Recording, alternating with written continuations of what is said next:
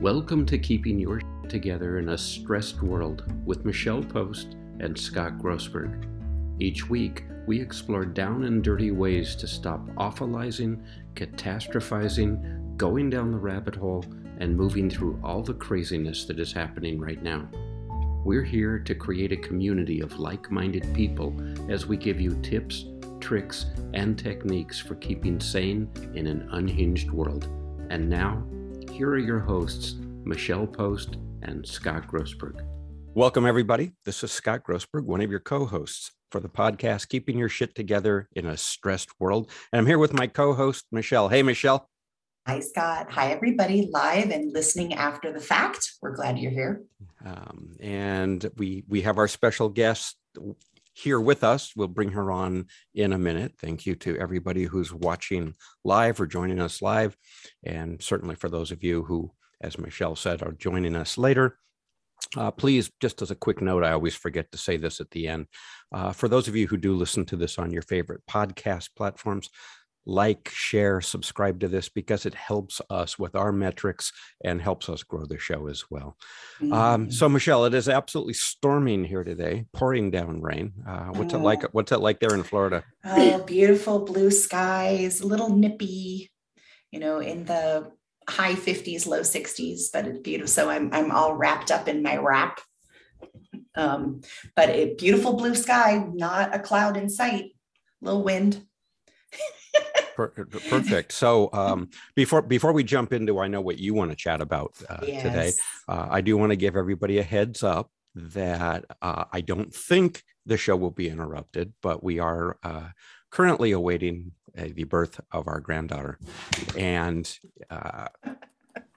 my wife is actually the birth doula for this. So exciting. So I'm kind of being kept up to speed. If you see me a little distracted, it may be because of that.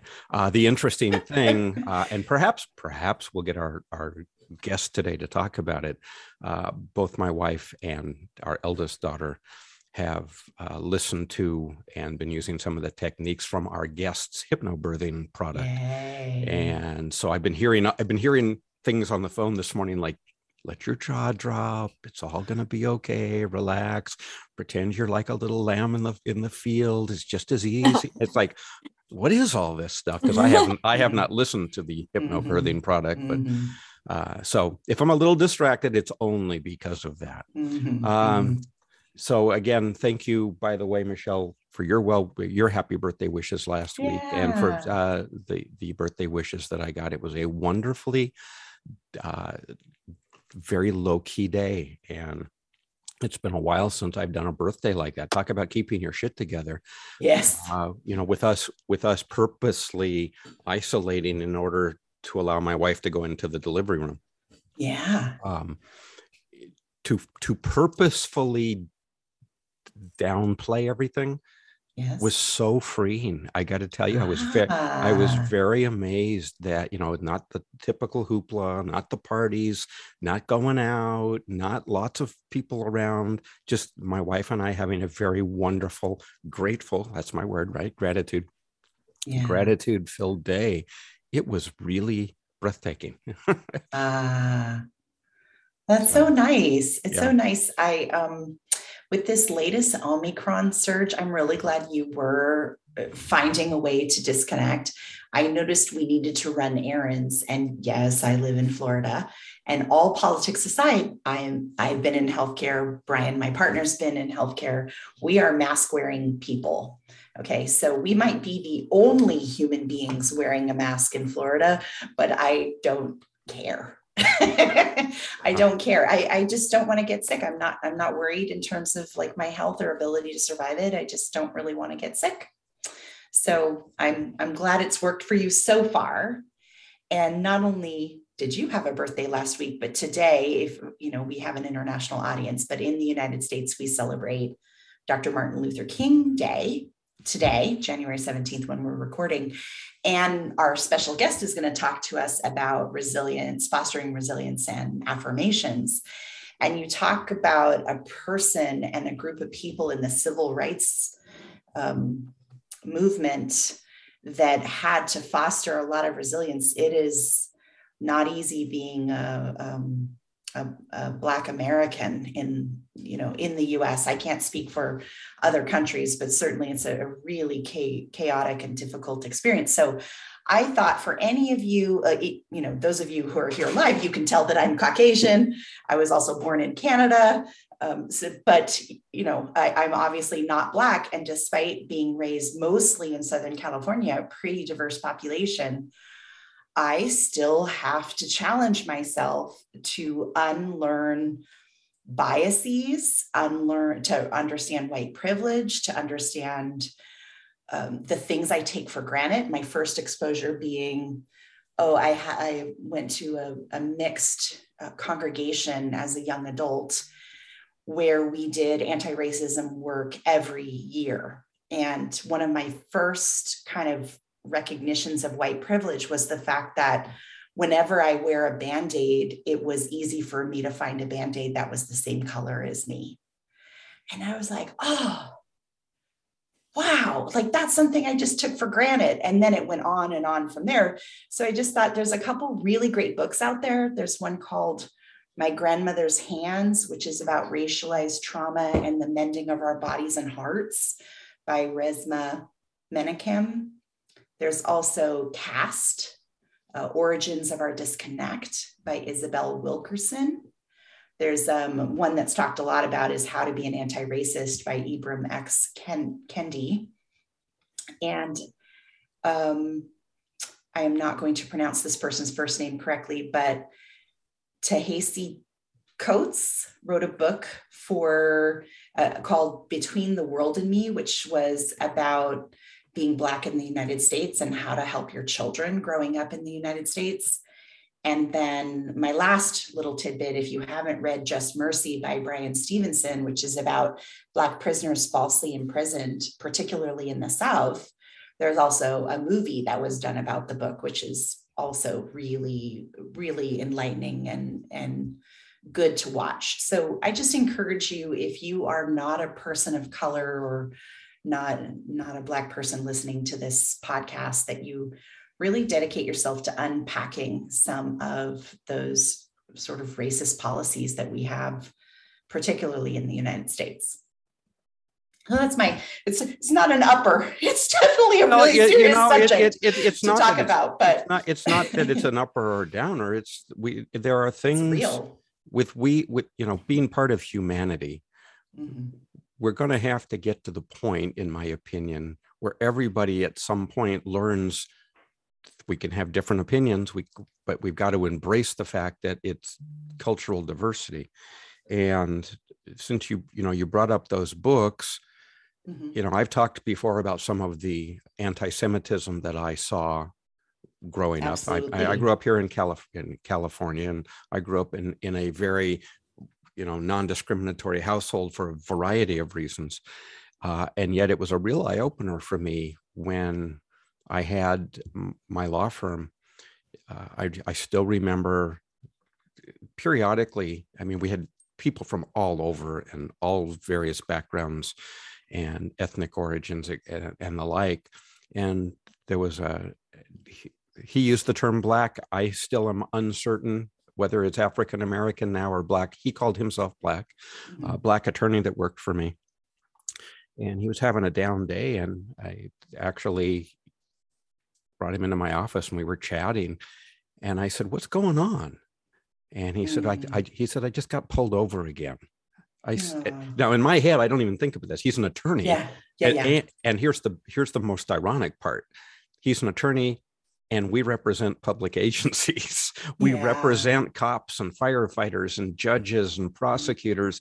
And I said, "What do you mean you got pulled over again?" He says, I've gotten used to it. I don't talk about it. Mm-hmm. He said, "But I got pulled over." Now, by the way, he drove a Mercedes, nice Mercedes. Mm-hmm, mm-hmm. And so it wasn't he was in a jalopy with. Oh, you ready for this? What? Stole the car? What are you doing in this car? Is it yours?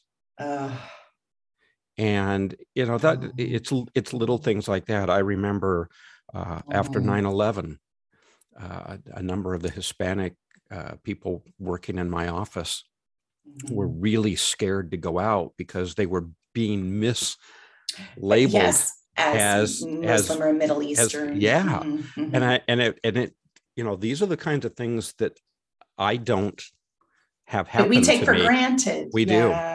And so maybe if everybody is just a little more sensitive to the fact that, there's been bad stuff that happens all the way around. I think you've heard, at least I've talked to a few people. I've been watching Yellowstone and watching the underlying messages in there about how badly the Native Americans were treated. And I've talked before about some of my wife's family is Creek Indian out of Florida. And, you hear about all of this stuff, that's one thing to hear about it and maybe learn about it in school, depending on what school you go to. It's another thing to actually see this stuff and live it, experience it. And, I do remember driving, we went on a road trip, driving from Alabama to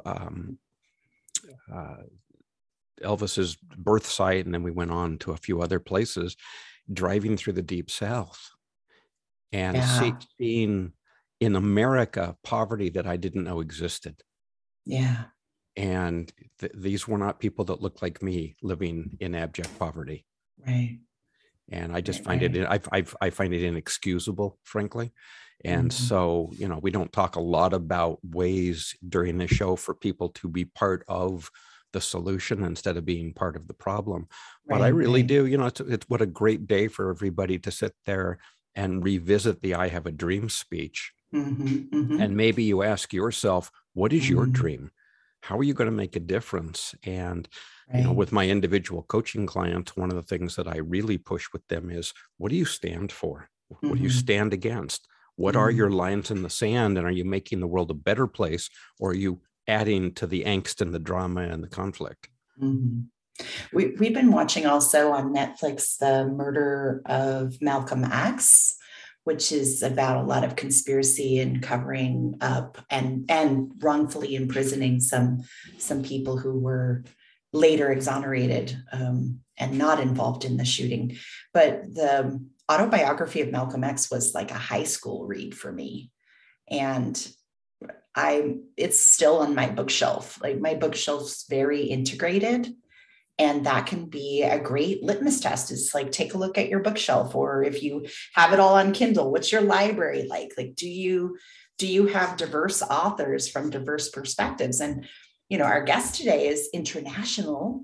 So I can also say, like, do you also get perspective from people from other countries? Because it's that also is a level of diversity that we take for granted and assume others are like us. And you and I, being American, we probably make a lot of false assumptions.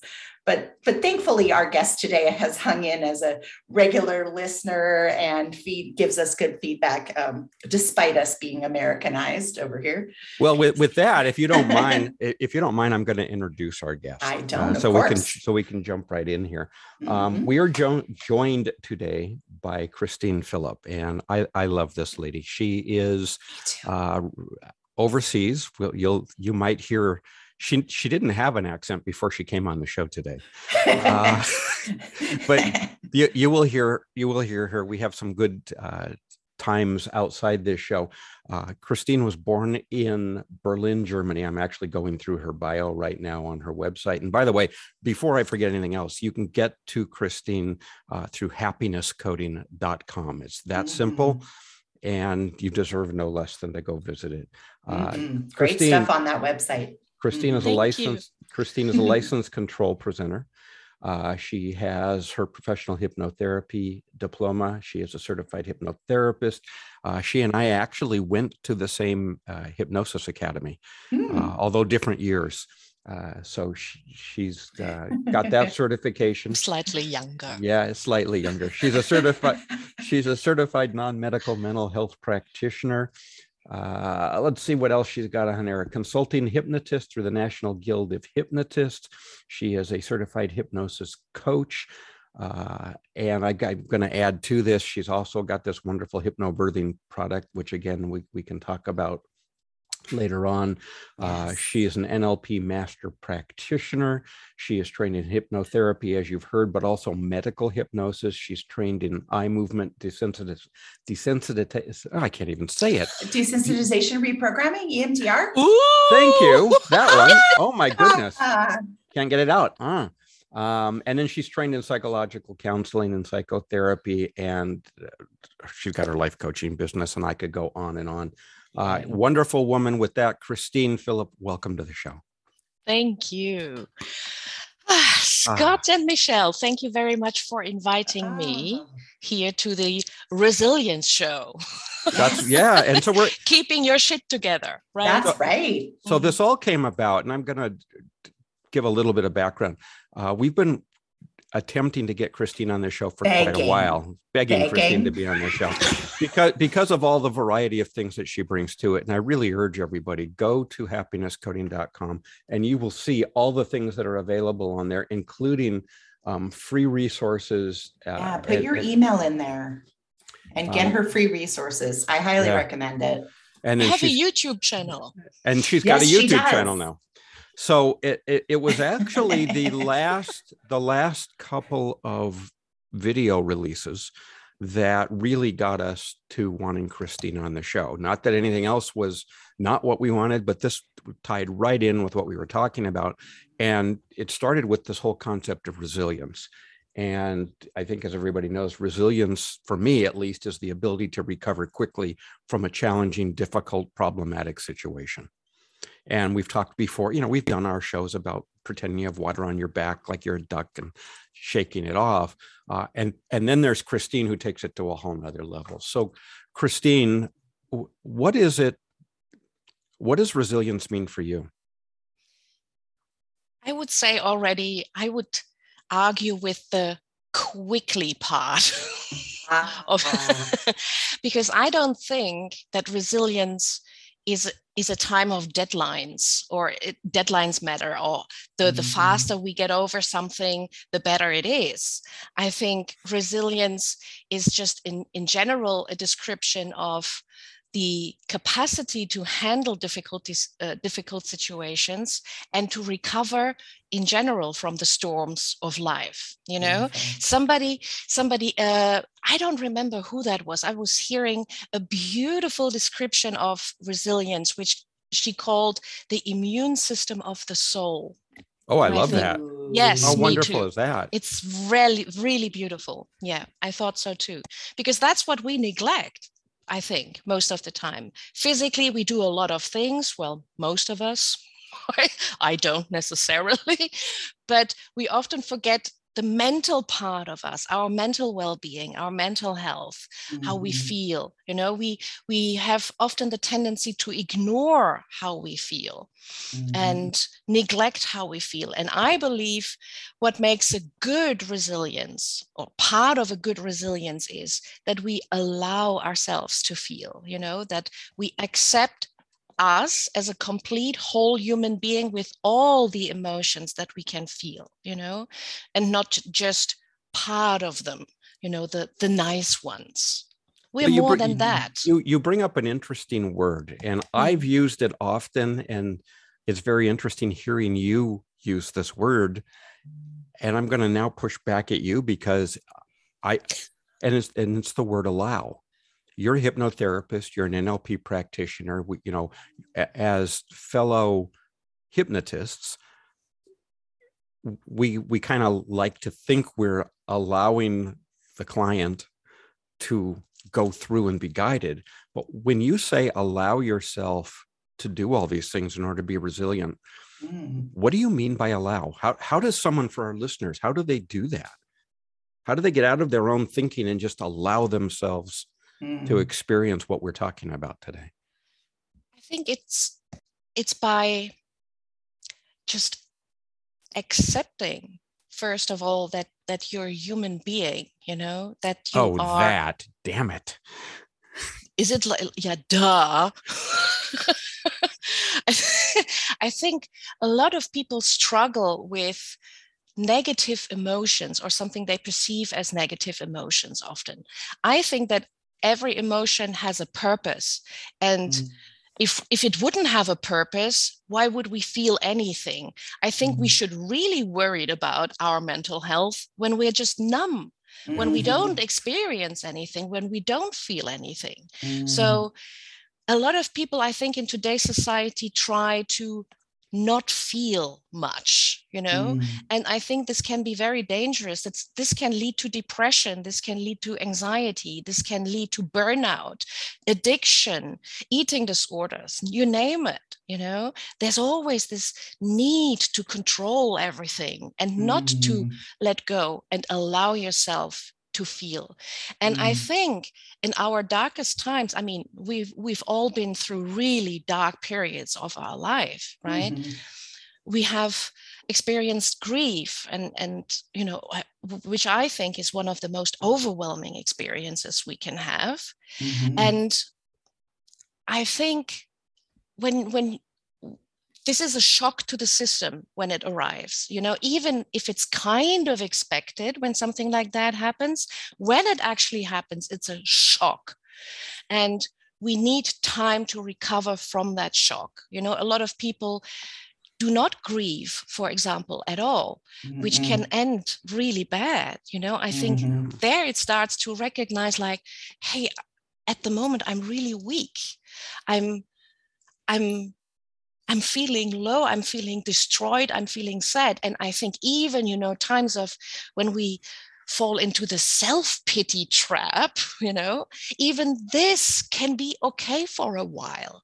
It is the resilience part of it comes when we, at the certain point in time, move beyond that. There's this story of the elephant, or for some people it's a horse or whatever, the elephant who is captive or kept captive all his life, with his foot bound on a chair with a rope, and he can't recognize at a certain point in time that he can just raise up his leg and be free and move.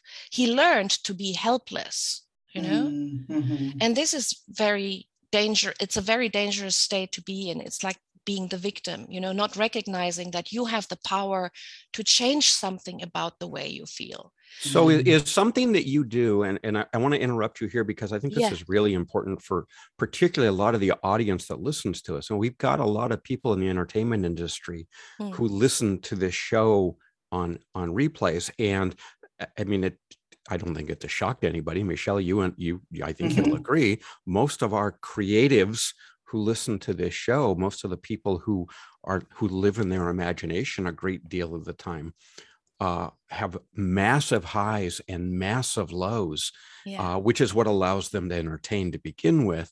But you want to talk about people who go dark and twisty. And so what I'm hearing you say, Christine, is that it's not flatlining those highs and lows.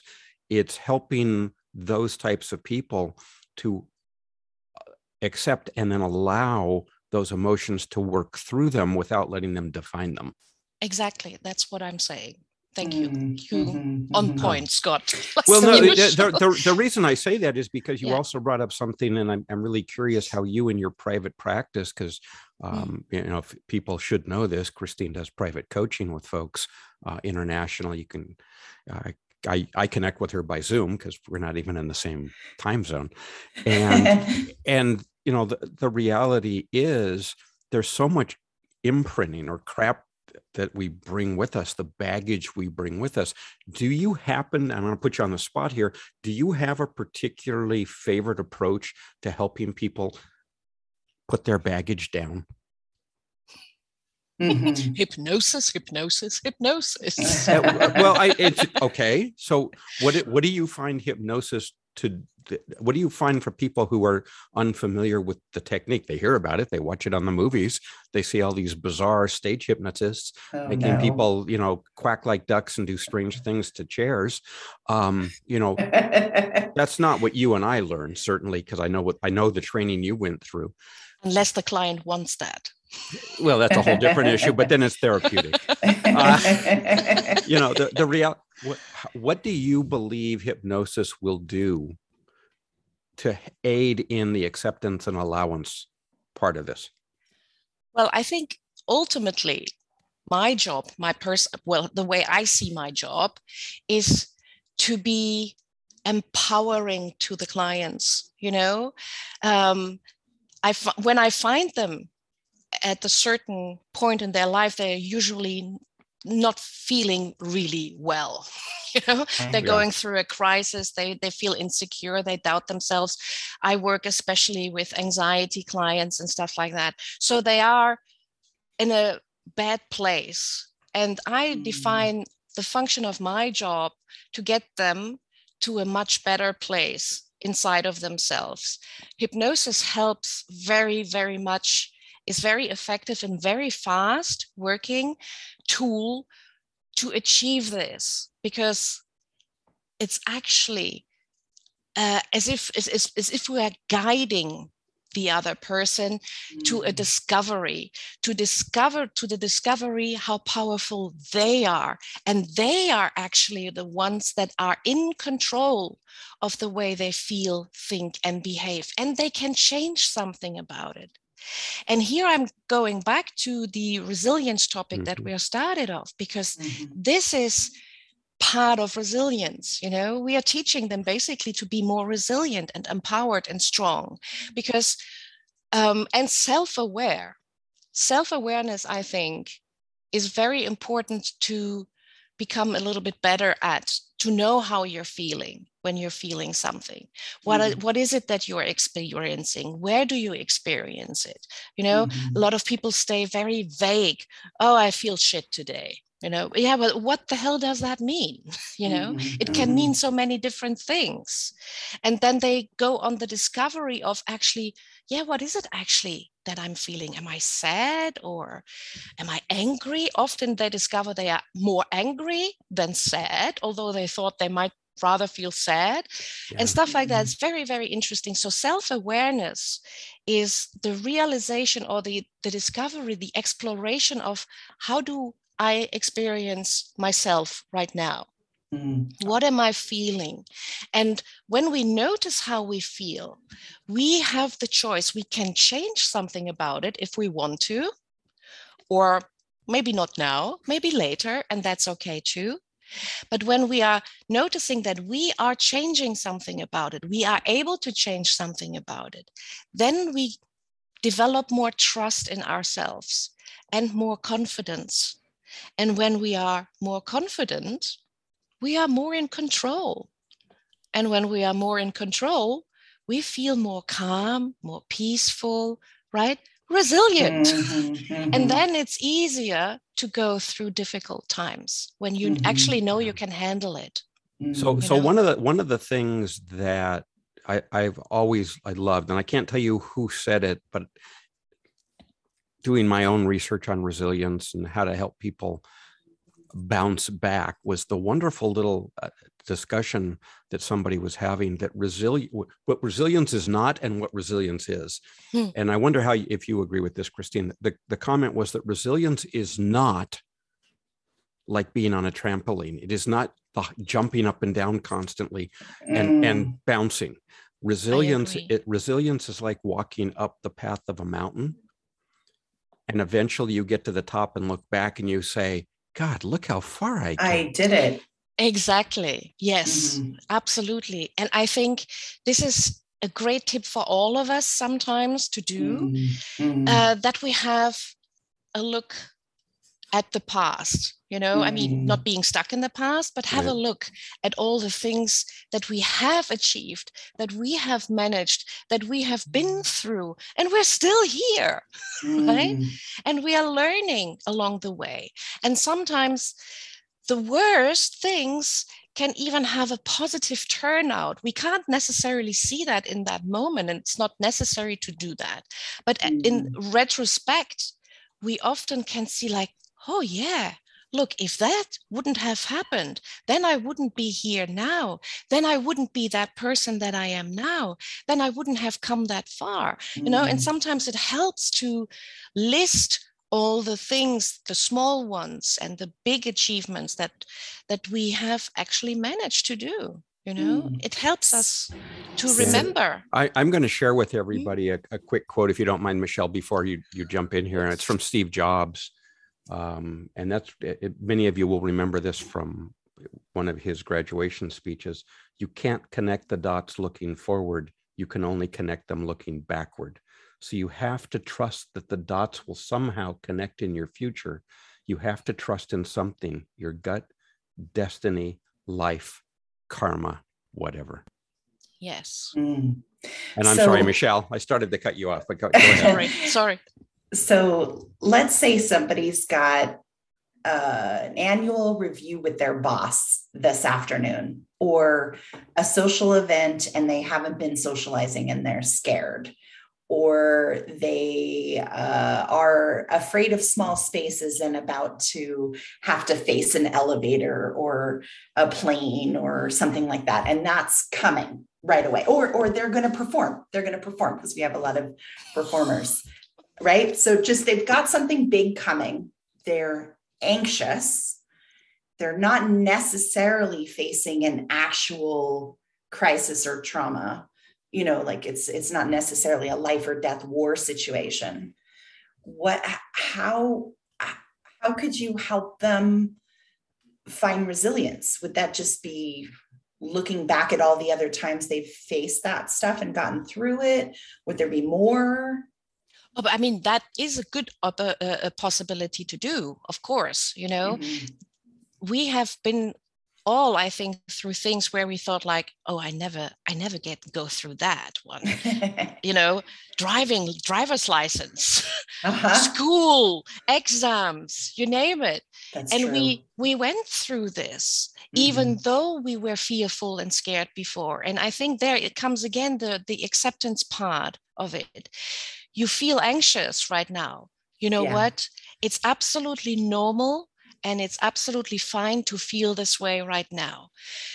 To really allow that one in, that gives a little bit more peace. And you know what?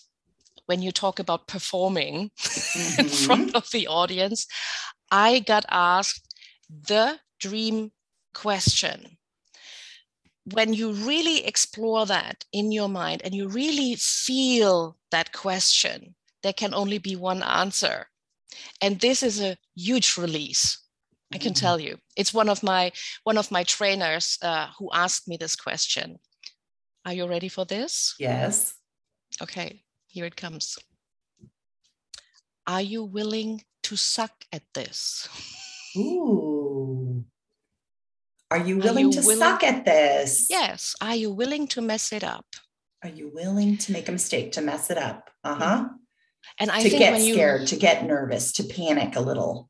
Yeah, and to just not function. Are you willing to have that experience of, in that moment, not to be able to function? Are you willing to have that?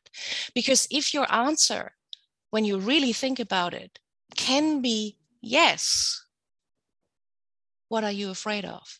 You know, you can directly think like, yeah, exactly.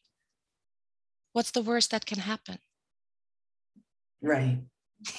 And this kind of brings up, and we've danced around the concept of a support system, but this is where, again, using the metaphor of performing, an actor comes in, they have to trust that their director will help them through the scene and let them know where they're going and tell them if they look like an idiot, or they've got a stylist who says you've got a hair on your shirt, or there's something dripping out of your pore on your nose, or whatever it is, right?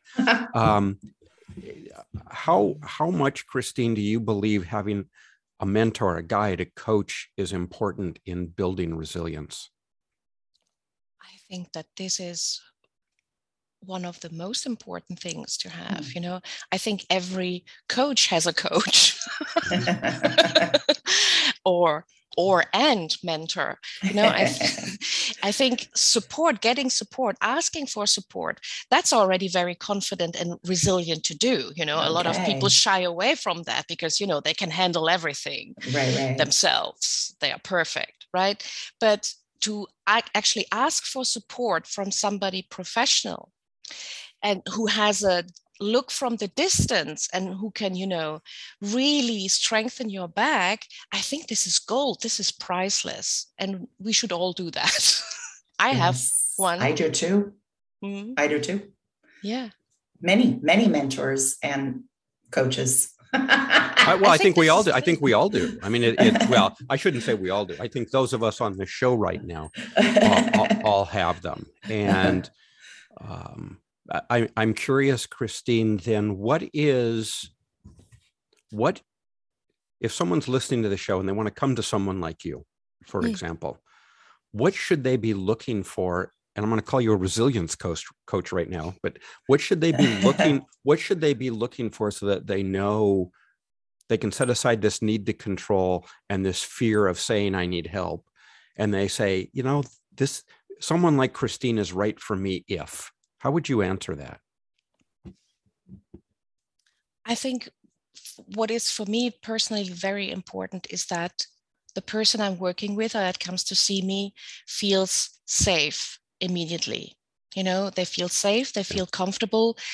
I don't judge them. There's nothing to judge. They are a person of value, and I take them as such. And I think when a person feels heard and understood, and you can listen to them, what they say and how they feel and all of that, this gives a person already so much peace and release. And I think this is important, and people should look for this connection when they are looking for a coach.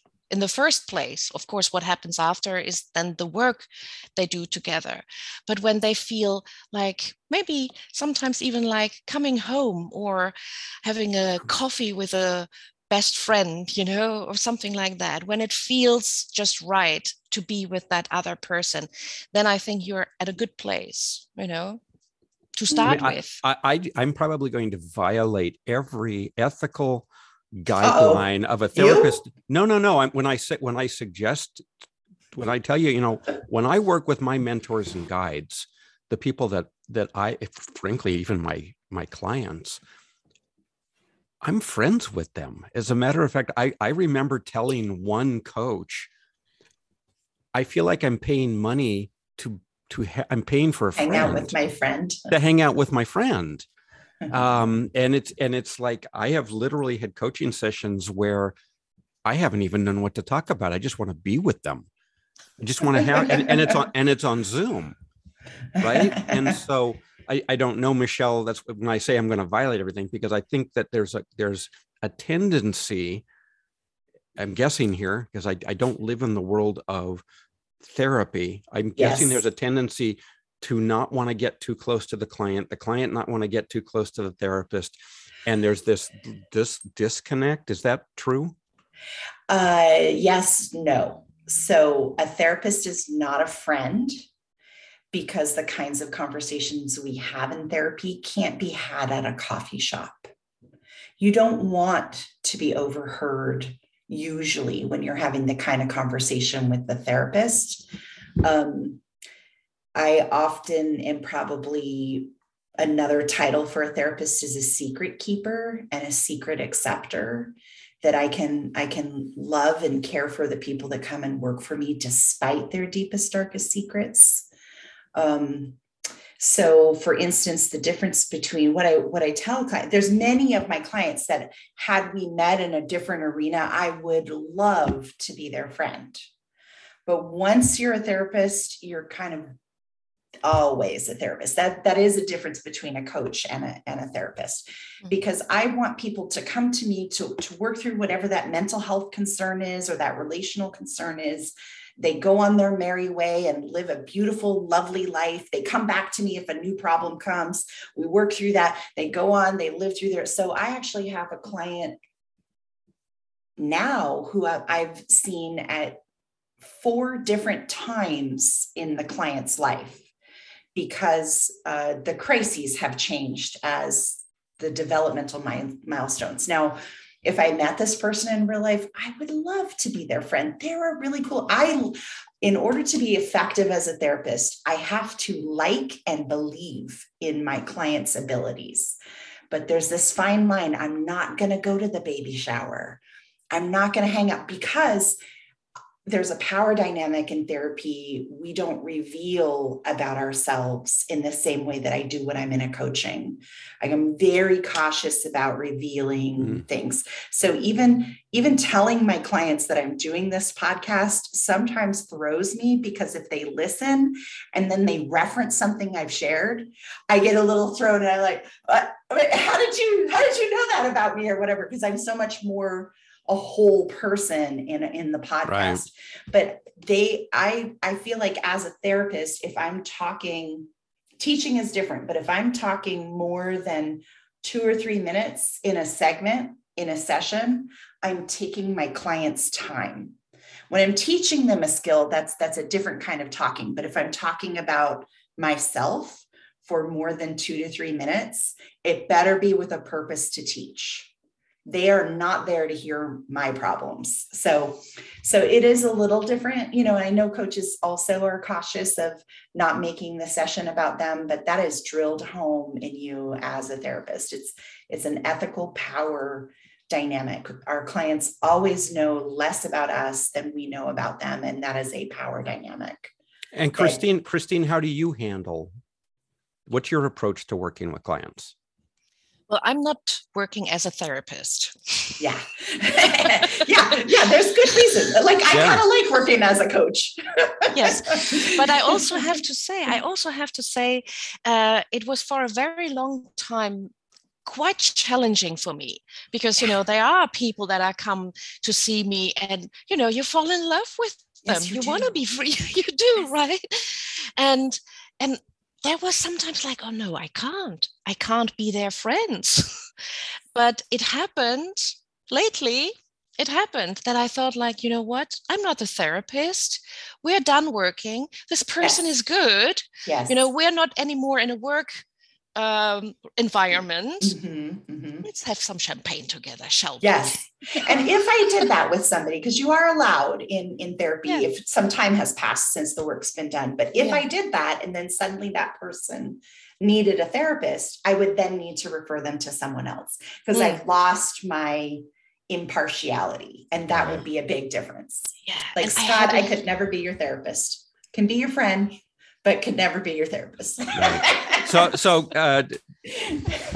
So Christine, in the minutes that we have left, what would you say the biggest takeaways you want our audience to have when it comes to resilience? And I don't want to forget about the affirmation part of it. Well, so we'll still touch on that in a minute, but like maybe take 2, 3, 4 minutes. And what are the big things you want somebody listening to the show to contemplate about resilience?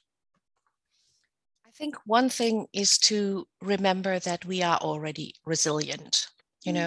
We forget that sometimes, we forget that every day we wake up, we have no idea what the day brings. We are facing the unexpected every single day, and we just don't think about it. That's how resilient we are. We just go through the day and handle the things as they are coming. That is resilience. And we neglect that because it's not the big thing. It's not, we just do it. So there, it's already, I think, important to know you're already not a helpless, powerless victim. You're resilient every single day. And when really something bad happens, like it does from time to time, that can really shake us to the core, then it's okay to feel that way for a while. But then at a certain point in time, to move out of this. What helps is asking for support, for example, remembering making a list with all the things that you have been through already, optimism in the sense that you know that this is not forever, no matter how bad it is right now. This is not the rest of your life. Things change all the time. every day, every second, every minute. The hair is changing, the skin is changing, unfortunately. Uh-huh. Everything is in constant change, and so this too is just temporary. And you will come out of this not as the old you, but as a new you with an old core, with you being you, but with new skills, new qualities, new strength. I think this is extremely important always to kind of keep in the back of the mind, it's hope, basically. Hope. Absolutely Hope is brilliant. Powerful. Yeah. Go ahead. I think one of the most, I almost forgot it, one of the most important things to be really compassionate with yourself. I think this is part of resilience as well, compassionate and grateful. And we tend to forget this too often. I think that's lovely. I do want to touch on, in maybe take 5 minutes and touch on your approach to affirmations and this book that you have out. If you could just tell everybody about that. Yes, I have this little free book on my website ready to download. It's Positive Affirmations for Healthy Self-Esteem and Confidence. And, affirmations. What is affirmations? We hear so much about it. And I was never a person being very keen on using affirmations. They always seem to be so outlandish and so absolute stark statements. I am perfect. I am amazing. I have everything together. Well, I know, my mind knows, hell, that's not true. That's not true. You did this wrong. You did that wrong. Here you made a mistake. You failed there. All of that stuff, because we grow up learning things in our early years. It's happening all at that time in the early years. We are learning certain things. We are absorbing. And a lot of people grow up learning for some reason. For example, they are not good enough, or they are just stupid, or they fail all the time at everything. This sinks into the subconscious mind and can be really like a stubborn, stuck belief that you carry and drag through life, maybe sometimes even forever. There you have already affirmations, and that's why they work so well. Affirmations you believe. It's basically thoughts and the way how we talk about ourselves to ourselves, necessarily not always in the most positive way, more likely in the negative way.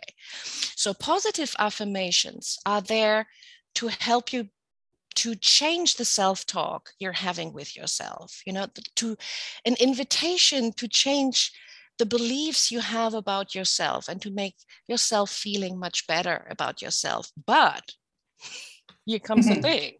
I think when you tell your mind, and I know that from so many clients and also from myself, who didn't stick sticky notes on the fridge, or, the lipstick thing, I am good enough. No, that's not working, because we are trying to change something consciously, which is stored in the subconscious mind. That's why it's so difficult to change it consciously, because, the belief I'm not good enough is more powerful still. As a hypnotist, we're working, of course, with that part of everybody, with the subconscious part, and establish a communication to ask them to change something. And so when we use affirmations, what I find personally more helpful to make it stick is to make the statements more open, to give yourself the possibility of growth, to talk lovingly to yourself, accepting, compassionate, congruent, and make it achievable and realistic. I am a millionaire and the money flows to me like I don't know what. It doesn't do much. And if it does, I want to know how you did it. But a more appropriate affirmation could be like something that is. Yeah, for example, it's when I say, for example, I'm perfect the way I am. That's an absolute statement. My mind goes, no, you're not. Right? I don't believe you. But when I say, I'm perfect right now as I am, with all my imperfections, with all my flaws, I do the best I can in any given context every day. This is a much different statement, saying kind of the same thing, but more open. You have more space to allow interpretations of it. You're not perfect, but you're absolutely excellent the way you are right now. And you can still do better. You can still improve and learn and grow. That's a more positive way of making affirmations work, in my personal opinion. I don't know how you see it. How do you see it? I really like that way, because one of the affirmations that I do like, that I learned from Scott, is every day in every way I'm getting better and better. Yes, right. The Emile Coué, yeah. Right, because it allows for the fact that I'm not perfect, but I do also like to, I love myself as I am, with all my flaws and all my goodness. Right. So I like that balance kind of an affirmation. Exactly. And by the way, for those of you who've heard Michelle and I talk about EFT or tapping or some of these other acupressure discussions, part of the EFT concept is, even though whatever your negative thing is, even though whatever else is happening, I completely love and accept myself. Exactly. And so you can, I also am using a lot of affirmations with folks that talk about aspirations. I aspire to, or you can move down to just for today. You don't have to make it this blanket for the rest of my life. This is what's going to happen. Right. I've always loved the one myself. You wake up in the morning, you do your whole gratitude thing, but it's, you can do the whole ho'oponopono of just gratitude. I love you. To I am whole, I am well, I'm full of love and light and laughter. And it's just as simple as that. Yeah. I jokingly tell some of my clients, tell me what you think about this. I say, like, when I do affirmation work, I'm not asking you, bad language, warning. I'm not asking you to put sugar on a pile of shit and call it a brownie. Okay. There's got to be some truth in the affirmation, right? But what I will say is, I don't care if I ask you, do you like you? And you're worried. I want you to repeat, I like myself, multiple times. And then sooner or later they begin, or I love myself. I love you. And they say it to themselves. Right. And sooner or later, I actually hear them say, I've gotten used to this one, Michelle, but this one over here, I'm still working on. It's amazing how repeating affirmations reprograms, like hypnosis. It re-scripts the brain. Yeah, indeed, because the brain learns with repetition. But it is always a lot of willpower, a lot of work, and a long time. Yeah. How long have you been saying, I hate myself, or I don't like me? Yeah. But with hypnosis, for example, you can change things much more faster. Yeah. Yes, you can. That makes sense. Yeah. And it, just to kind of sum this up, that the whole concept for me, the whole reason that hypnosis and frankly NLP work is that it allows us to bypass the critical part of your brain that goes, that's bullshit. That's not true. This is where you're polishing, to use another metaphor, since Michelle brought it up. You can't say that. You're just polishing a turd, right? Yes. You can polish on a lipstick. Yeah, you can. Or lipstick on a pig. Sorry. Exactly. It's, what is it they say? Don't try to teach a pig to dance. You'll only upset the pig and waste your time. That's right. And I love when the client comes in and they've spent 30 years berating themselves, putting themselves down. They got all this negative self-talk, or they're looking for all the outside validation. Yeah. And they want a fix-it suggestion, an affirmation that fixes everything in 30 seconds. And it's like, okay, we can give you the tool set. That doesn't mean because I hand you a hammer, that doesn't mean that I hand you a hammer, you're going to be really good at using it. We got to practice doing that. Practice. Mm-hmm. Well, this time flew by, and we are out of Indeed. time. I want to encourage everybody to go take a look at Christine and what she has to offer, and particularly the free resources. You can find Christine at happinesscoding.com. So how appropriate is that? Christine, I hope you will Thank you for joining. I hope you will consider joining us again, because I think there's a lot more that we can chat about. And I think it's very valuable for the people listening to us to be able to have access to people like you, particularly, we've got an international audience. Michelle, anything that you want to add here? Thank you, Christine. Yeah. Thank you, Scott and Michelle, for having me. Begging works. So it's actually evening for Christine right now. I do want to reemphasize, Christine, you do take international clients, correct? I do, yes. Okay. And there are ways to find arrangements, time zone wise. I had once a client I was working with in the United States. She got up at 6 a.m. just to work with me. And we worked, sometimes she was still in bed with her screen and in her pajamas. And it was so lovely. Yeah, it was very, it worked. Breakfast.